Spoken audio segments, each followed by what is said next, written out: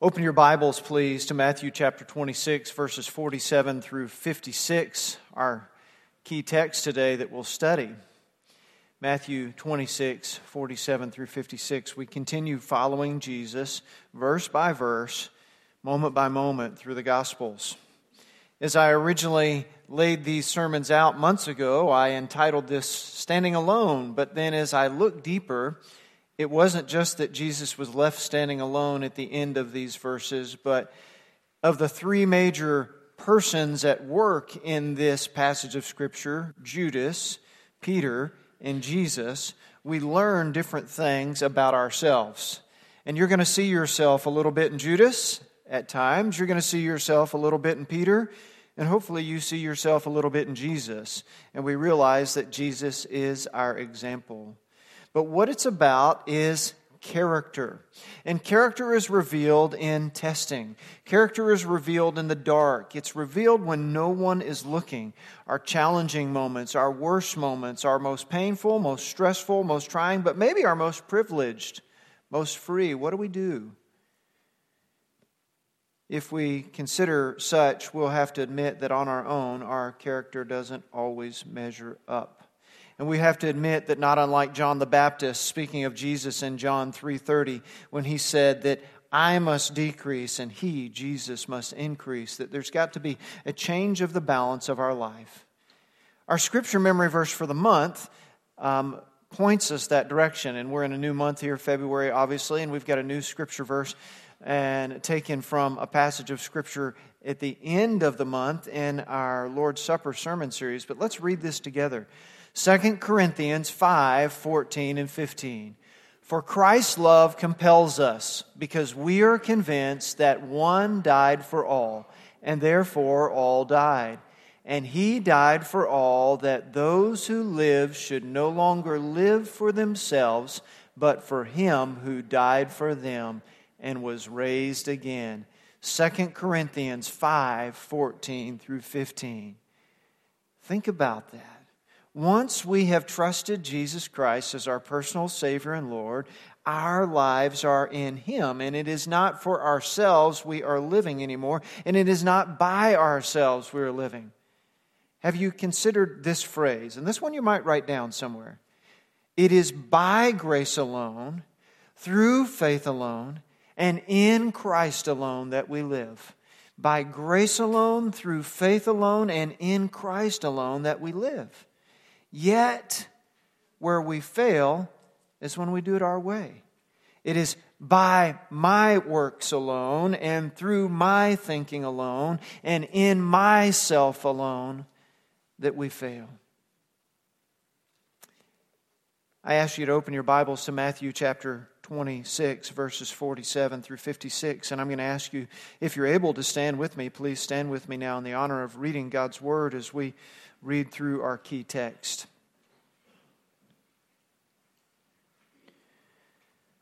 While he was still speaking, Judas, one of the 12, arrived with a large crowd armed with swords and clubs sent from the chief priest and the elders of the people.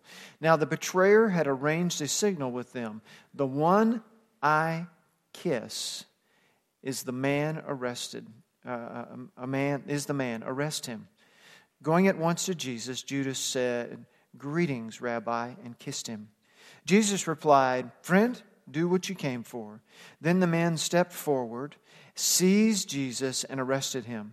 With that, one of Jesus' companions reached out for his sword, drew it out, and struck the servant of the high priest, cutting off his ear.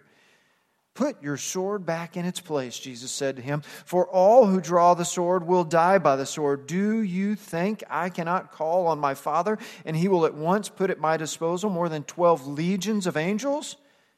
But how then would the Scripture be fulfilled that says it must happen in this way?"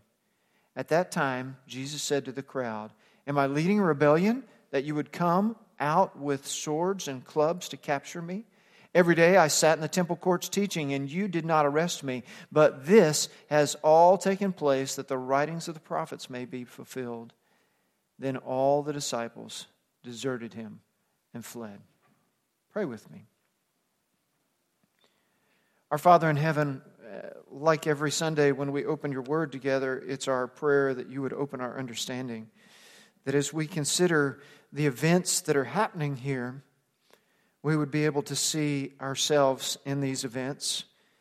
And from that understanding, by your Spirit, learn to be more of who you've called us to be. So, Father, speak to us now by your word, we pray. It's in Jesus' name. Everyone said, amen. Thank you. You can be seated. So, walking through this scripture, we'll take a few minutes to do that, walk through verse by verse and talk about it in an expository fashion. But really, the meat of our message today is the most of your notes page. And that notes page there is about the three different persons and the examples of character we learn from them. But I want us to not miss anything as we go here, because there's a few points that are prominent and a few that are asides that we should pick up as well. So look at verse 47. While he was still speaking about what? Speaking to who? Let's say you weren't here last week and you're just picking up to the story. Well, Jesus is in Gethsemane. He's, going back to set the stage. It's had what we call the Last Supper, the Passover meal with his disciples. And he said to them, we're going to go out here and pray. He's prepared them through much teaching of what it's going to be like when he's no longer here on the earth. And he's gone to pray, and he took all of them with him, other than Judas, who had left to betray him. So he's got 11 of them. Then he takes 3 of them a little further into this olive grove, Gethsemane, and he's praying. And he had that prayer last week. We covered that in our scripture. So he has just said to them, look, in verse 46, rise, let us go. Here comes my betrayer. Now, there was a big enough pack of folks coming, as we understand from the scripture, that he probably heard them. There was commotion. It may not have been that he divinely knew supernaturally that, hey, somebody's coming, like he had some Holy Spirit radar or something going on. Not at all. But notice it says, while he was still there, Judas, one of the 12, arrived. What will you see happening here is Psalm 41:9 being fulfilled. This is Scripture being fulfilled. You might write that down. Psalm 41:9. It says, the one who I shared my bread with betrayed me with a kiss. I mean, it says that, and it was written 1,000+ years before this event happened. If you read in Psalm 55, verse 12 through 14, again, it has this picture of a friend, a close companion, who is betrayed not just anyone, but the Messiah. And so we see that Judas, one of the 12, it says. It seems strange that he'd be called out this way. You'd think that Matthew and the others would hate him and would disparage him. Yet, in fact, of the 4 gospel writers, and all 4 of them write about this very incident, that none of them have anything necessarily negative or ugly to say about Judas. They call him a betrayer, but they don't call him any nasty names, and they don't say bad things about him. That they treated even Judas with respect and didn't speak ill of him. And it says, with him was a large crowd armed with swords and clubs sent from the chief priest and the elders of the people. Now, this passage of Scripture is parallel to John chapter 18 and Luke chapter 22 and Mark chapter 14. So if you see, your Bible might show you there where you can read these other passages. And why did I pick the one here in Matthew? Because it had the most content I felt like we could deal with, knowing that I would refer to the other ones. And when referring to the other ones, here's what we learn. If you were to read John 18, verse 3 and 12, you'd see that there were some soldiers sent as well as some temple guards. So the Roman officials in charge of this area that Jesus lived in and was teaching and preaching in, they were in charge of keeping the peace, so they want to make sure everything goes well. And so they send some soldiers with them. And then there's some temple guards as well, because the Jewish people had their own guards, like a private security force at the temple to make sure things went well in the temple. So in this crowd is Roman soldiers and temple guards. And you have to wonder, if they're coming out to take out just one guy who's not known to carry any weapons. I mean, yes, he has his words, which blow people away, and yes, he can do some supernatural things. Why in the world would they bring such a horde with swords and clubs? It's been said that a guilty conscience always produces cowardice. And maybe in their cowardice, they were coming in this way. So there'd been this prearranged signal of a kiss. And this same sort of kiss, like in Middle Eastern cultures and some European countries, they greet each other today. The kiss on the cheek on either side. And for us in America, we're like, hey, keep your distance. I'm going to shake your hand. Maybe I'll give you a side hug. If I really like you, I'll give you. But I'm not kissing you unless you're my grandma, okay? But in those cultures, that kiss, and it was something that friends exchanged as a greeting, or you did with someone as you welcome them. And Judas says to him, greetings, Rabbi, even hail, Master. And you have to wonder the tone of voice when Jesus said this to him, knowing what he was going to do, knowing that he was going to betray him to death. But Jesus replies in verse 50, friend, do what you have come for. It's interesting that in this usage, the proper word is not friend, phileo, like, brotherly love. Philadelphia, the city of brotherly love. The word used here in Greek is actually hedairos, and it means a comrade, a fellow. This is what you would call somebody you don't know, that you meet out on the street. You'd say, hedairos. But if you saw somebody you do know, you'd say, phileo. So Jesus is speaking to the crowds, and he refers to them this way. Verse 51. So they stepped forward to arrest him in the end of seized him and arrested him in the end of verse 50. Verse 51. With that, one of Jesus' companions reached for his sword, drew it out, and struck the servant of the high priest, cutting off his ear. Okay. Yeah, so, Jesus has been leading these guys for 3 years. They've seen him do all sorts of miraculous things. There is a passage of Scripture earlier that cited that something is said about, swords and all that, and we're not going to go back into that one. And they might have misunderstood that and thought, oh, Jesus is telling us we need to arm ourselves for battle. And who in the world was this? If you don't know, but if you were to guess, of all the disciples that was a little bit overreactionary and impetuous, who might you guess? Peter, yeah. And we know it's Peter because it says so in John 18:10. So flip back over to John chapter 18. John chapter 18. Remember, I told you this story is recounted in all the Gospels. And it says in John 18:10, then Simon Peter, who had a sword, drew it and struck the high priest's servant, cutting off his right ear. The servant's name was Malchus. Now, I don't know how this happened to Malchus, and I don't know how he cut his ear off and not his shoulder. Was he ducking away? I don't know the maneuver that was going on here. We could leave this to some Hollywood types to recreate this. But one way or the other, as the Scripture reports, this is what happened. That his ear was cut off. And you got to ask, why wasn't Peter arrested? Is it because of Jesus' manner of cooling the situation? It was they were more interested in arresting Jesus, and they didn't care about this incidental thing with Peter. But looked in Luke chapter 22. So turn with me to Luke chapter 22, and I think maybe we're going to get the answer to why wasn't Peter arrested. Now, Luke chapter 22. Parallel passage starting in verse 47. And notice what it says in verse 51. Luke 22:51. But Jesus answered, no more of this, saying to Peter and others who were, resorting to swords and violence. And he touched the man's ear and healed him. So I don't know if his ear was laying on the ground, if it was just hanging off, but one way or the other, Jesus touched him and the man's ear was restored.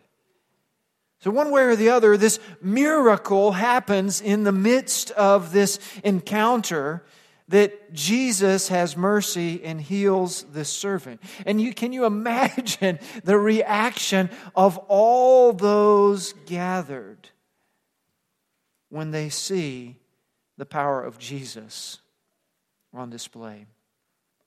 Now back over to Matthew chapter 26.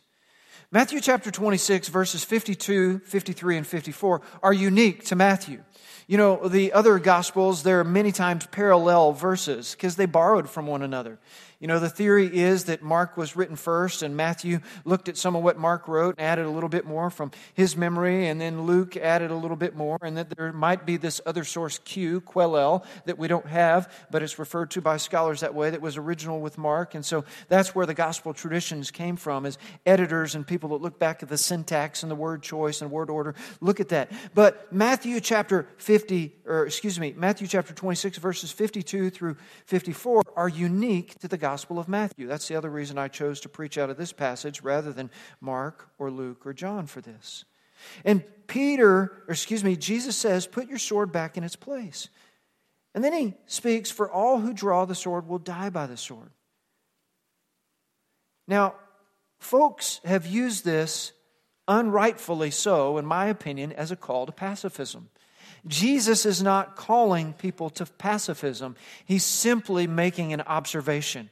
He's not making a declaration that you shall not take up arms. That's not what he's saying. He's making an observation that violence leads to violence. And then he goes on to point out that I don't need defending. Look at verse 53. Do you not think I can call on my Father and at once put at my disposal more than 12 legions of angels? Does anybody know how many soldiers comprised a Roman legion? History buffs? 6,000. Do the math. You know, put 180,000 angels could come and defend me if I wanted him to. You don't need to defend me with swords. Paul writes in 2 Corinthians 10:4, and you might write that reference down, that our weapons are not flesh, but divinely powerful. We so often fall into the same trap that Peter fell into here. When we do things our own way, with our own devices, instead of trusting God in prayer and asking that His power might do beyond what we can do. Yes, we can pull out a sword and lop off an ear, but if God can bring legions of angels on our behalf to change the situation, what could we do? Verse 54. But how then would the Scriptures be fulfilled that it must happen this way? How then would the Scriptures be fulfilled? Jesus is referring back to Matthew chapter 16. If you want to turn over a few pages, Matthew chapter 16, verse 21. From that time on, Jesus began to explain to His disciples that He must go to Jerusalem and suffer many things at the hands of the elders, the chief priests, the teachers of the law, and that He must be killed on the third day and raised to life. Now, if your Bible's like my Bible, that one verse of Scripture is littered with little footnotes, the little letters, that if you read those, take you back to the Old Testament, where every one of those unique happenstances were predicted and prophesied by the Old Testament. Look at Matthew chapter 17, verse 22 and 23. When they came together in Galilee, He said to them, the Son of Man is going to be betrayed into the hands of men. They will kill Him, and on the third day He will be raised. And the disciples were filled with grief. So this is the second time in a different situation, at a different time, when He's telling them, this is what's going to happen to me. Matthew chapter 20, verse 18 and 19. Matthew chapter 20, verse 18 and 19. It says, and we are going up to Jerusalem, and the Son of Man will be betrayed to the chief priests and the teachers of the law. They will condemn Him to death, and He will be turned over to the Gentiles, the Roman authorities, to be mocked and flogged and crucified. On the third day, He will be raised to life. Again, you see all those footnotes in there, and you go back and read those. Jesus is saying, here's what was prophesied was going to happen in the Old Testament. Here, right now, contemporarily, is what I'm going to tell you is going to happen in a few months, then in a few weeks, and now He's saying in a few days, and He's saying it's going to happen now, tomorrow. It's happening right at this very moment. So come back to Matthew chapter 26. Verse 55, at that time Jesus said to the crowd, am I leading a rebellion that you've come at me with swords and clubs to capture me? He really puts it to them in a way that Jesus can. He says, every day I sat in the temple courts teaching, and you didn't arrest me. That whole last week, He was in the temple every day. People were coming to Him, and they could have arrested Him when He was right there. Why come in the middle of the night? Why come with crowd with clubs and swords to capture Him? Verse 56. But all this had taken place that the writings of prophets must be fulfilled. Then all the disciples deserted and fled Him. The writings of the prophet referring to that are Isaiah 52, verse 13 through 53, verse 12. So again, in the suffering servant songs, where it says, here's exactly what's going to happen. Here's how it's going to happen, that Jesus is going to be betrayed. And this kind of crowd is going to come against Him. They all deserted Him, and here He is alone. Not just misunderstood, not just neglected, but betrayed. Here He is. John MacArthur says, it's easy to criticize the disciples for their faithlessness and cowardice, but every honest believer knows that at times he's run from embarrassment, ridicule, or mockery because of his association with Jesus. So before we beat up the disciples, let's get into the lessons learned from this. And hopefully you've already written some notes down, but now you've got some blanks to fill in, okay? So if you checked out, check back in. And let's see the three different types of character revealed here. The first type of character revealed here is that of a false Christ follower, like Judas shows. A false Christ follower, like Judas shows. He was a pretender, a counterfeit, a fake, a fraud. A false Christ follower. You look at verse 50. Verse 50, Jesus said to him, "Friend, do what you came for." Judas had spent this time with Jesus and His disciples. He saw the miracles. He heard the teaching.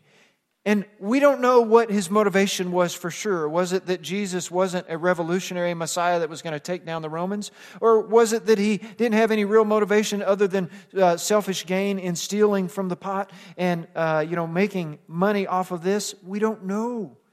But it's this self-interest, this deceit, this hypocrisy. And he is a type for us of a false Christian. The type of person that may come to church for years and knows how to say the right things and knows how to look the right way and may even serve in our church or other churches, but is not a genuinely converted believer of Jesus. And how do you see that?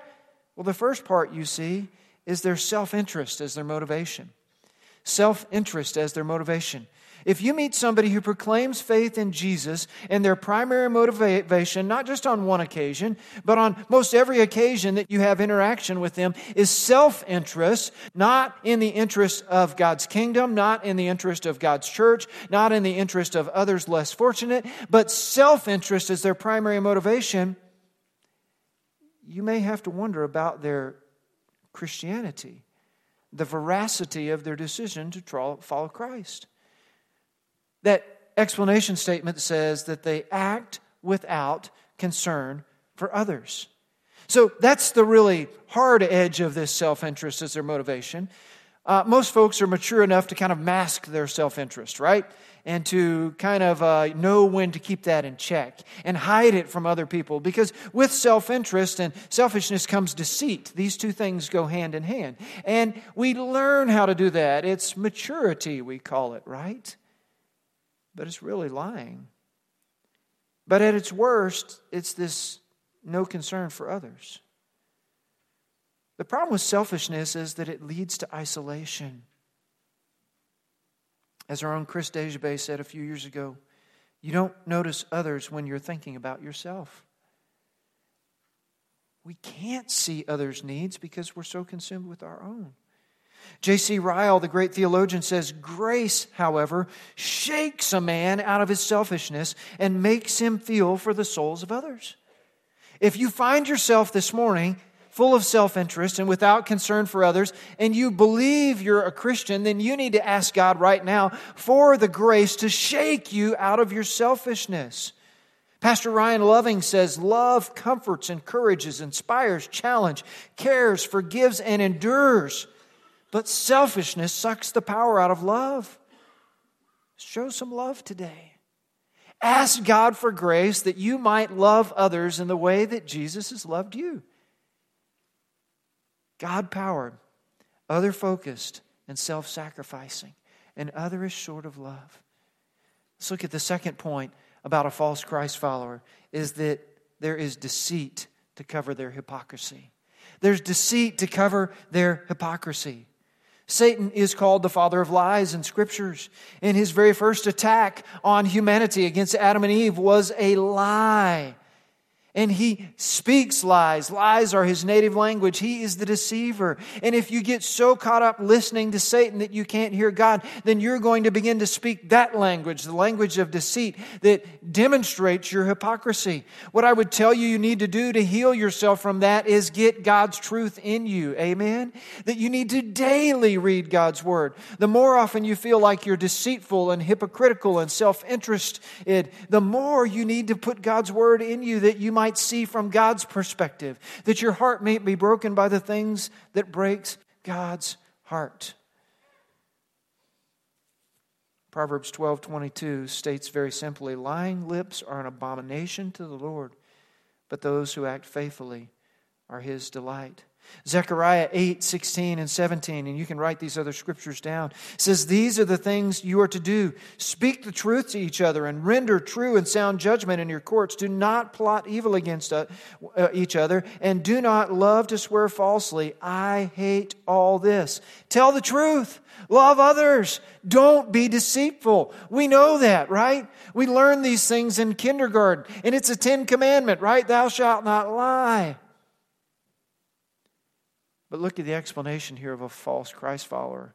They use deceit to cover their hypocrisy, but they act to make themselves look good. That's that explanation statement. They act to make themselves look good. Not only do they say deceitful things, but they act in deceitful ways. And I'm sure Judas, because he was human just like us, had himself as justifications for why he was doing was okay, acceptable, when all the time he was deceiving himself and deceiving others. So that's a false Christ follower. Let's look at our second example of character. Our second example is an immature Christ follower like Peter. Now you would say, hey, wait a second. Peter was like Jesus' right-hand man, right? Peter did all this amazing stuff elsewhere in the Bible. I mean, you read the book of Acts and you got 1st and 2nd Peter. The dude was powerful. The dude preached. The dude healed people. The dude did amazing things. Yeah, that was after this, okay? So keep in mind what's happening right here. Right here, Peter still has this immature sort of faith. So immature, he's ready to whack a dude's ear off, right? He's going to react in a fleshly way. And let's talk about that a little bit. An immature Christ follower shows that. The first thing it says is impulsivity due to being spiritually unprepared. Now, I know that's a big word, impulsivity. Maybe there's a shorter word, rash. Unthinking, I don't know, but you could come up with one or go to thesaurus.com and give me one. But he was impulsive. And the reason he was impulsive is he wasn't prepared spiritually. Jesus had just preached to them the greatest sermon ever. Here's everything you need to know to be ready for when I'm not here. And then Jesus brought them out to have a prayer meeting and pray about what they had just learned. And rather than praying, Peter falls asleep. He's not spiritually prepared. He's asleep. I wonder how many of my problems would be solved if rather than doing sleeping, I did some more praying. What can we learn from Peter here? That might be tweet-worthy right there, Chris. Watch out.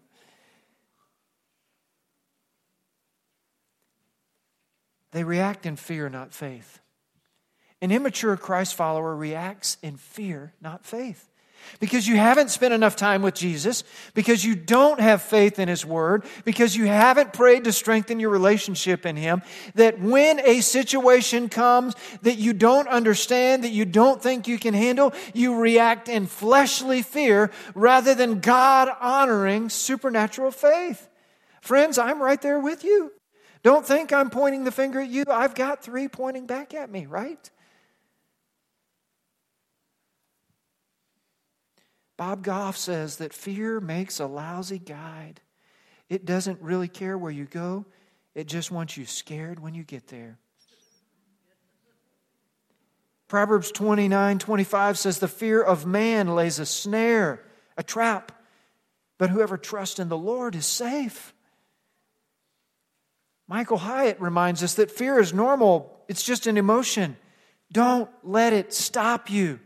The great preacher of generations past, R.A. Torrey, said, don't let Satan deceive you into being afraid of God's plan for your life. So here we have that deceit we saw in Judas and the fear we see in Peter. And Torrey tells us, don't let that fear deceive you. Trust in God. So the first mark of an immature Christ follower in this passage of Scripture that Peter shows us is impulsivity. He wasn't prepared spiritually. He reacted in fear. The second mark is impatience due to their reliance on self. These two marks go hand in hand. They react without God. They react without God. That we are so ready to see it happen that we're going to do it ourselves. I'm not going to take time to pray. I don't have time to pray, much less time to wait for an answer.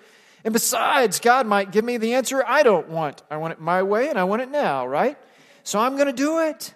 And so we get impatient and we rely on ourselves. We do it our way and we react without God even involved. And then we wonder why things go wrong. Anybody else ever have that happen in your life, right? You're like, dear God, please bless my plans, amen. And we go out and carry out our plans and the plans fall apart. And we say, God, why didn't you bless my plans? What's wrong with those two sentences, right? Which word? My. We react without God.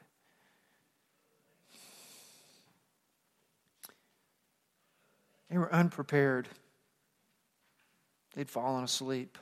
So they were powerless when the testing came. They were impulsive. Reacted on emotion, not divine revelation. They didn't count on God's perspective, but they reacted on their perspective. Impatient and carnal. Listen how John MacArthur says it. He says, Peter boasted too loudly, prayed too little, slept too much, and acted too fast. He missed the point. Jesus had to explain it to him. Let me read that again, and how many of you are like Peter, right? Boasted too loudly, right there with you. Prayed too little, slept too much, acted too fast, and missed the point.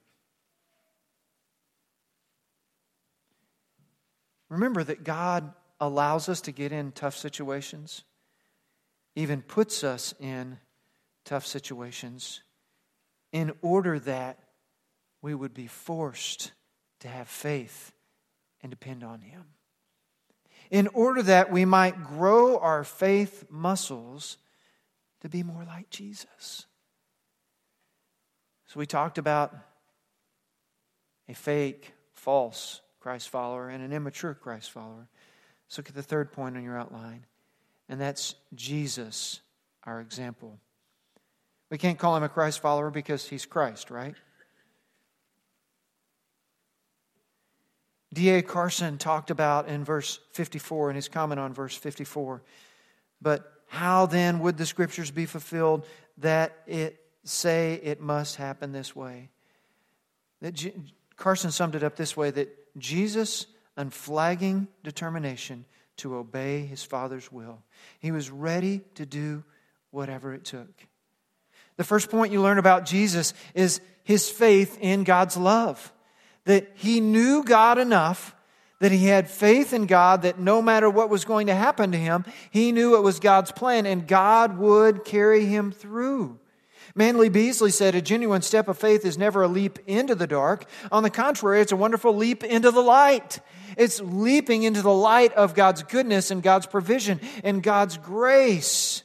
Elton Trueblood says that faith is not belief without proof, but trust without reservation. Wow, think about that one. Trust without reservation. Your proof is that you can look at the Bible and see God's goodness. You can see God's faithfulness. You can look back at your own life and see God's provision. That's your proof. And so you have trust without reservation, and that is faith. Romans 5, 1 through 2, write that one down. It says, since we've been justified through faith, we have peace with God through our Lord Jesus Christ, through whom we have gained access by faith into this grace in which we now stand. And we boast in the hope of the glory of God. That's Romans 5, 1 and 2. It's by faith we gain access to grace, and it is that in which we now stand, the grace which we stand, and that's where our hope comes from. Friends, if we're following Jesus' example, we've got to have faith in God's love for us. And notice the next phrase they're explaining it is that Jesus acted with purpose. He'd said there in verse 54, it's got to happen this way because it's the way God intends. Whether I like it or not doesn't matter. Whether it's going to be hard on me or not doesn't matter. This is God's will, and this is the way it's going to happen. Oh, that we would have such faith that we could follow God like Jesus. That no matter what, we would act with God's purpose in mind, not our own purpose.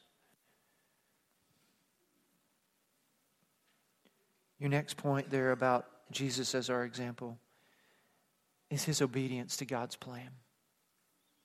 His obedience to God's plan.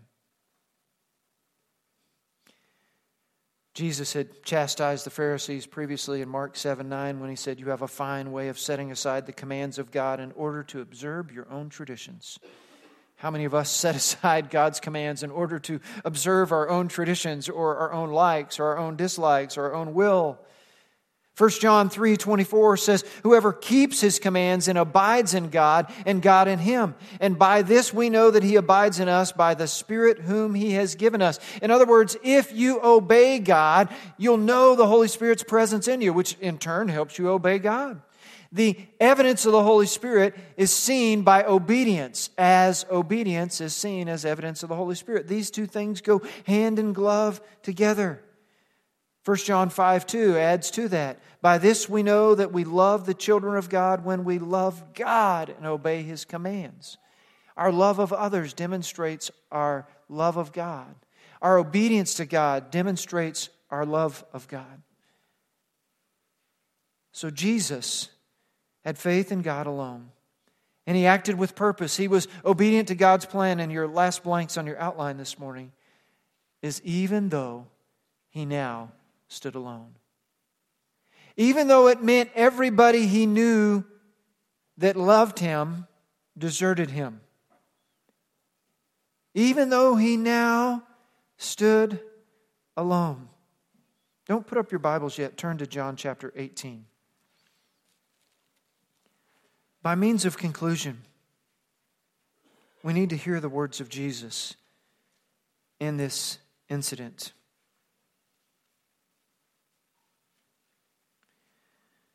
John, writing much later and with a different purpose than Matthew, Mark, and Luke, records everything differently. But listen to what he says, John 18:1. When he'd finished praying, he left his disciples and crossed the Kidron Valley. On the other side, there was an olive grove. John doesn't name it Gethsemane, but parallel, we know it is. And his disciples went into it. Now Judas, who betrayed him, knew the place because Jesus had often met there with his disciples. This was his private place of prayer. So Judas came to the grove, guiding a detachment of soldiers and some Roman officials from the chief priests and Pharisees. They were carrying torches and lanterns and weapons. Jesus, knowing all that was going to happen to him, because he knew Scripture, he knew the prophecies, and because he walked closely with God and God told him, went out and asked, "Who is it you want?" Verse 5, "Jesus of Nazareth," they replied. I mean, it's dark out there, right? They got torches. It's not like they had media where they knew what Jesus' face looked like. He could be any dude with a Galilean accent, right? "I am he," Jesus said. And Judas the traitor was standing there with him. When Jesus said, "I am he," they drew back and fell to the ground. We've got to take a moment to go a little deeper and understand this in summary of our sermon and before we pray today. When Jesus said, "I am He," the way it's recorded in Greek is the phrase ego eimi. That's the Greek version of God's name, I am. What was it about Jesus proclaiming, "I am," that had supernatural power that knocked a mob of people with clubs and torches and weapons on their backsides? His presence. The fact that He was obeying God and so filled with God's Spirit, it knocked them over at His word.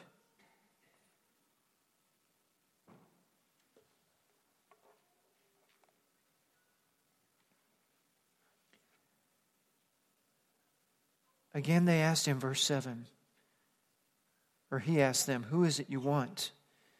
And they told Him, "Jesus of Nazareth." Verse 8, "I told you that I am He," Jesus answered.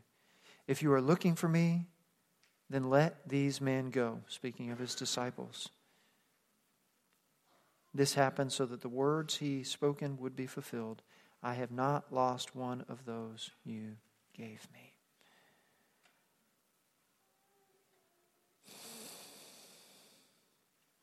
Jesus, in the worst moments of His life, exercised faith and obedience to God as an example to us. Let's pray. Our Father in heaven, we may see ourselves more like Judas, selfish and deceitful. At least we are at times. We may see ourselves more like Peter, impetuous, rash, doing things on our own. But our prayer is, God, that as we grow in maturity, we'd see ourselves more like Jesus. Not just our view, but your view. So, Father, I pray this morning for every brother and sister in Christ that is here, regardless of their age, that by your word today we'd be inspired to have faith and to obey and to love like Jesus and to follow your purpose no matter what. God, we also pray for those that are here today who've never trusted Christ Jesus as their Savior or Lord, that they would recognize their own sinfulness, confess their faith as Jesus as their Savior and Lord, and turn to follow Him forever. God, whatever it is that we need to do today, would we respond to you as Jesus did? It's in His name we pray. Amen.